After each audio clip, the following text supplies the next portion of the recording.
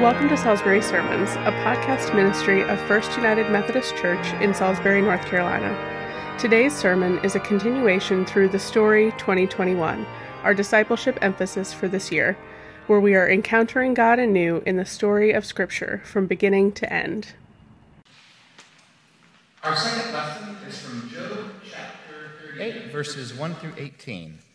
Listen with me for the word of God. Then the Lord answered Job out of the whirlwind, "Who is this that darkens counsel by words without knowledge? Gird up your loins like a man. I will question you, and you shall declare to me. Where were you when I laid the foundation of the earth? Tell me, if you have understanding. Who determined its measurements? Surely you know. Or who stretched the line upon it?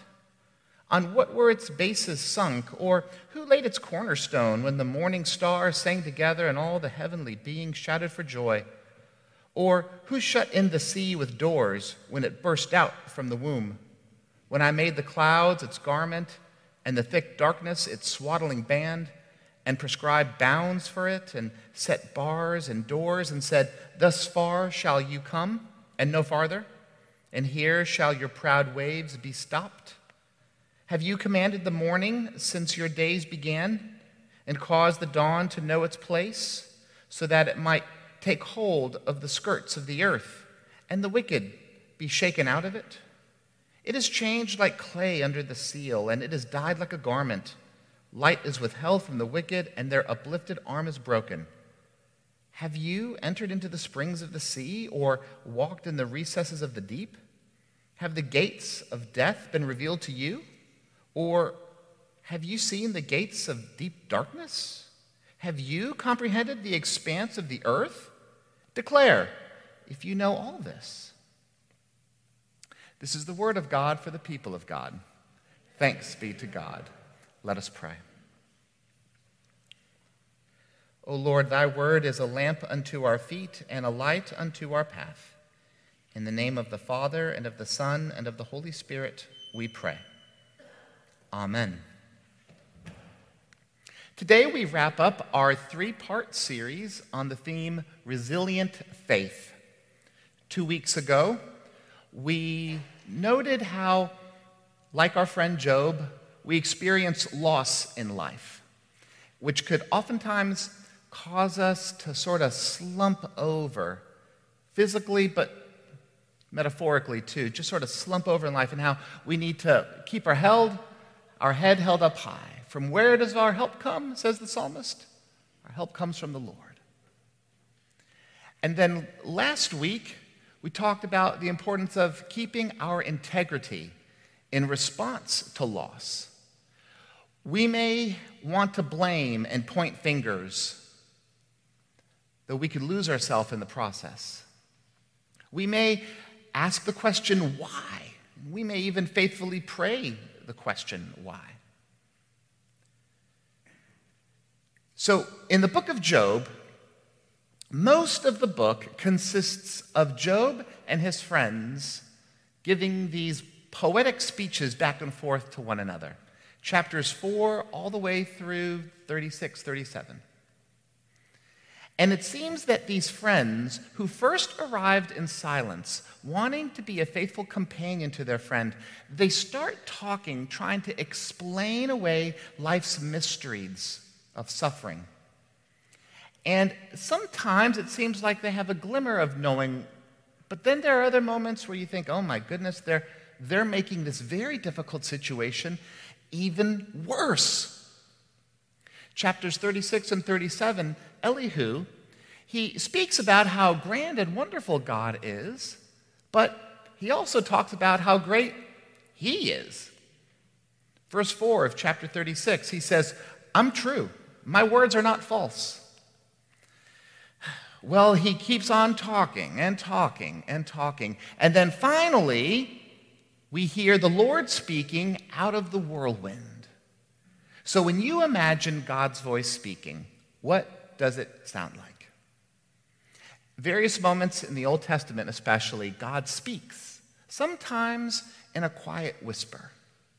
Sometimes God speaks silently, and only one or two people hear it. Here in chapter 38 of Job, God speaks thunderously from the whirlwind. And he says, "Who is this that darkens counsel by words without knowledge?" I want us to think about that phrase, darkening counsel by words without knowledge. In other words, words that claim to have understanding and perspective and insight and might even claim to be based in fact, but in actuality cloud a situation, make it more difficult to see and to understand. If I were to translate the beginning of Job chapter 38 into a paraphrase of common everyday English, I think it would be, who do you think you are? Who do you think you are trying to explain life's mysteries? Were you there when day was created? Were you there when water was brought into creation? God says, I'm the one who decided where the ocean would end and the beach would start. Were you there? Says God. Do you think you really have the ability to understand everything in life? Who is this that darkens knowledge? You know, I think we live in a world where people are darkening the situation by sharing their opinion and supposing that it's fact. Have you noticed how many people claim to be experts? Whenever there's some sort of news story involving politics, people want to claim to be experts in constitutional law. And over the past year and a half, people who claim to be experts in infectious disease, people who think they're experts in adolescent development and pedagogical theory, people think they're experts in the weather and how it affects society. Interestingly, God is talking about the weather. The God of creation is the God of weather that affects all of us. And God says, do you understand how all of it works? No, you weren't there when everything was created. You are not there in the recesses of mystery. Why is it that we feel compelled to want to explain everything all the time? I think there's something about our culture because we understand some cause and effect. Some. And that leads us to supposing that we can explain everything all the time. We need to listen to the wisdom from the book of Job. Because when we experience loss, heartbreaking, gut-wrenching loss, like our friend Job, losing his family, losing his own health, losing his own livelihood, we may want to try to understand the cause and effect of our own loss, what led to where we are, and what's going to happen next. But if you notice in the book of Job, these friends who try to explain it, they get shot down by none other than God. Who are you? Who are we? Who are we to suppose that we can explain it all? We want an easy 1, 2, 3 step, right? To figure it all out. We want to just put it in the microwave for 60 seconds and enjoy. We want to just click on the remote and watch on demand. Part of the wisdom coming to us from Job, however, is what we really need to have a resilient faith is quite simply, yet profoundly, God. We need God to be God. There are some situations in life that we look to God to be strong, powerful, and wise. And we garner these experiences, especially during childhood and adolescence and our early young adult years, especially when we look up to special key family members. Think back to years gone by and think about those key family members who were strong, loving, and wise for you.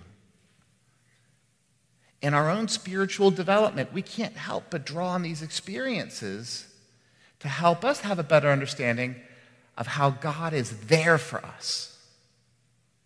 Now, if you're like my family, you're there for each other all the time. But we love the fun times, birthday parties, anniversaries, awards ceremonies, reasons to celebrate. But what about the difficult times? What about that time when you were in the spelling bee and you got out on the word confidence, only to have your grandmother come up and give you a hug to tell you that she had confidence in you?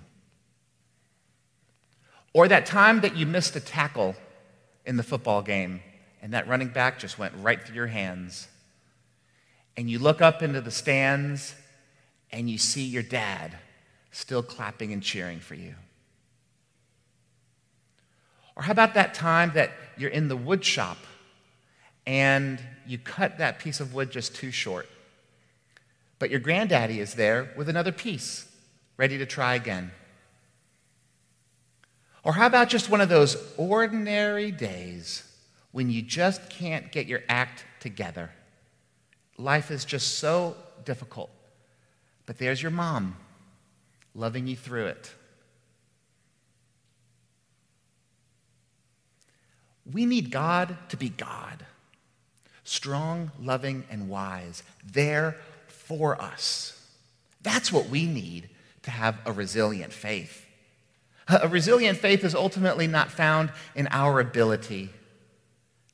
It's found in God's presence and power at work within us. After all, the God who created us. The words of Psalm 139 are beautiful, poetic wisdom for us. "O Lord, you have searched me and you know me. You know everything I do. You know when I rise up, when I lie down. You are with me through and through.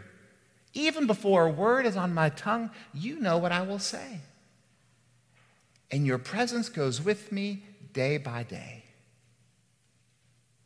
Just think about that, dear friends. Wherever you go, you are never out of God's sight.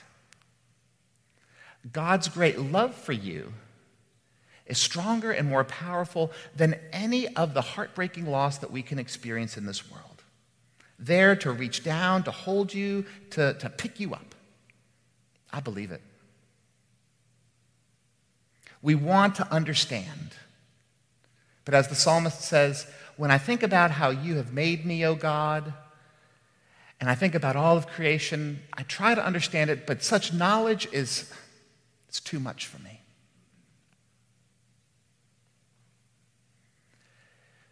We can draw on our life experiences and understand how that contributes to how we understand God being there for us, how we can be there for each other. But I know there are many of us who are blessed with such a long life that they don't have anybody else to look up to anymore. Instead, you're blessed with memories. Oh, such knowledge. Holding all these memories together, understanding how God is using you as a strong presence for somebody else. Oh, how does it all fit together? Such knowledge is too wonderful for me, oh God. You know, one of the images shared in Psalm 139 is really powerful because the psalmist takes us to where God was in that speech. When God said, "Were you there when I created the ocean and the land? Were you there when I said where it would stop and where it would end?" Well, the psalmist takes a stroll along the beach, bends down and reaches and holds sand. I'm sure some of it would drift through the fingers, but was still able to hold some sand and could look down at that sand and say, if I try to count all the pieces of knowledge that I have about you, O God, at my best, it would be the same as the number of grains of sand in my hand. But then when I look up and down this beach, and I imagine how great and powerful and almighty you are, I can't possibly know it all. You and I, dear friends, we need that same humble, teachable spirit. That spirit was found in Job at the end of the book. After the Lord declared who he is and what he has done, Job repents humbly, and the Lord forgives him. He then offers a prayer on behalf of his friends. In many ways, thematically, it reflects what our Lord Jesus said on the cross. Oh, please forgive them. They don't know what they're doing. We have a tendency to darken counsel with words that have no knowledge. But what we need is light that comes from the spoken word of God, who is Jesus. Jesus is the Word made flesh. And the good news for us today is that Jesus' grace provides light for us so that we don't have to be dependent on our flimsy attempts to explain, because everyone only darkens the scene. We could look to Jesus to provide light to understand, light to see our next steps. God, who spoke out of the whirlwind, spoke the word into the world. And he is our Savior, Jesus. Oh Lord, you have searched me and you know me. You know me even better than I know myself, says the psalmist. See if there's any wicked way in me, and lead me in the way of everlasting. You and I, dear friends, we have experienced loss. We will experience more loss, and so will our family and friends. When it happens, I pray that you will have the strength and courage to hold your head up high, to see where your help comes from, to keep your integrity, and to trust that the God of creation is the God who will preserve you and keep you in the way everlasting. We look to God to be God, to be strong, loving, wise. And we pray that that strength, love, and wisdom would reside in our hearts. Let us pray.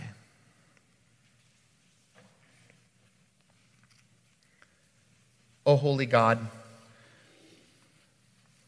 we thank you for the wisdom that comes from Holy Scripture, the tradition of our faith, by the power of your Spirit at work within us now.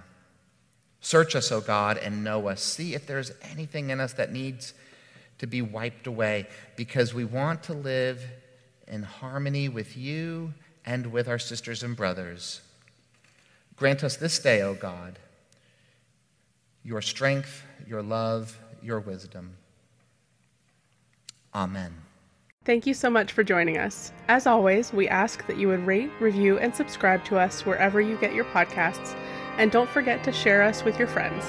For more information about FUMC and our mission to make and nurture Christian disciples through the presence and power of God, we invite you to follow us on Facebook, Instagram, and YouTube, and please visit our website at fumcsalisbury.org.